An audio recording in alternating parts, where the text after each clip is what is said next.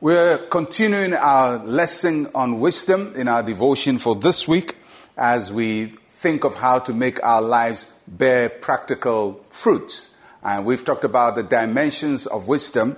And today we're going to look at where to find wisdom. Where do we go looking for wisdom? Proverbs chapter 8, verse 3 and 2.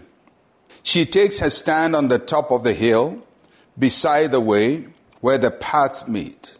She cries out by the gates at the entry of the city, at the entrance of the doors.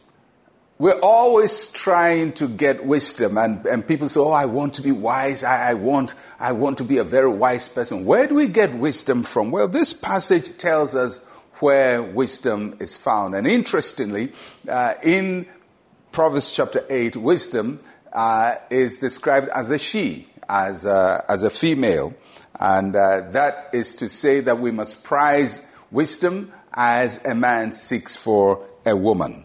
So it talks about where to find wisdom. First, it says that wisdom is found on the top of the hill. That means that wisdom is exposed. It is not hidden. Wisdom is high and lifted up. It's exalted. It's not in a valley. It's not in a secret place. It's not hidden in a remote part of the earth, requiring an adventure into a deep, dark, mystical place. So when you want to be wise, you don't need to travel a long distance to find it. The passage says wisdom is right there on the mountaintop. It is exposed. It is available. Secondly, it says that wisdom is beside the way. That means wisdom is commonplace. It is not for a selected elite who need a mysterious initiation into processes that are so unique that ordinary people do not get it. Well, biblical wisdom is not a secret.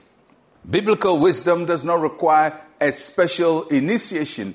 Biblical wisdom is on top of the hill. It's out there, it's exposed, and it is by the wayside. It is commonplace. God teaches wisdom by telling us to look at the ant and telling us to study even animals. They all teach us wisdom. The plants teach us wisdom. Wisdom is commonplace. Thirdly, wisdom is at the place where the paths meet, according to Proverbs chapter 8. And that tells us that wisdom is accessible. It's at the junctions of life. A junction is a place where everybody is able to get to. Everybody is able to access it. So the picture you get is God has not hidden wisdom in a secret place that people have to do something extraordinary to get it. God has placed wisdom right where we are. It's right in our face. It's on top of the hill. It's by the wayside. It's at the junction of life. You would not miss it. And then wisdom is by the gates. It's inescapable. If you missed wisdom on the hill because you are looking down, or you miss wisdom by the roadside because you are not paying attention, or you miss wisdom at the junction because something distracted you, how are you going to miss wisdom at the gate? It's right there in front of you, in your face. So the passage tells us that wisdom is clear before you. And if all of that missed you, wisdom is at the door of your house. So when you're getting home, you open your door. It's inescapable. Wisdom is right there in front of you. Why does the Bible present wisdom in such a way? In other words, the Bible is telling us it takes extraordinary effort to be unwise. You have to actually deliberately choose to be foolish. Because the most common thing God has made available to us is to behave wisely. And if we follow God's path, wisdom comes naturally, comes easily. It's there, and He teaches us wisdom daily.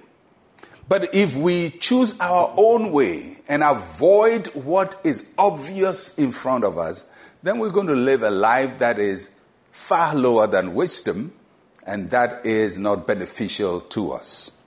So, wisdom is in the public square, and in all these places, wisdom is crying out and saying, "Here I am, learn from me."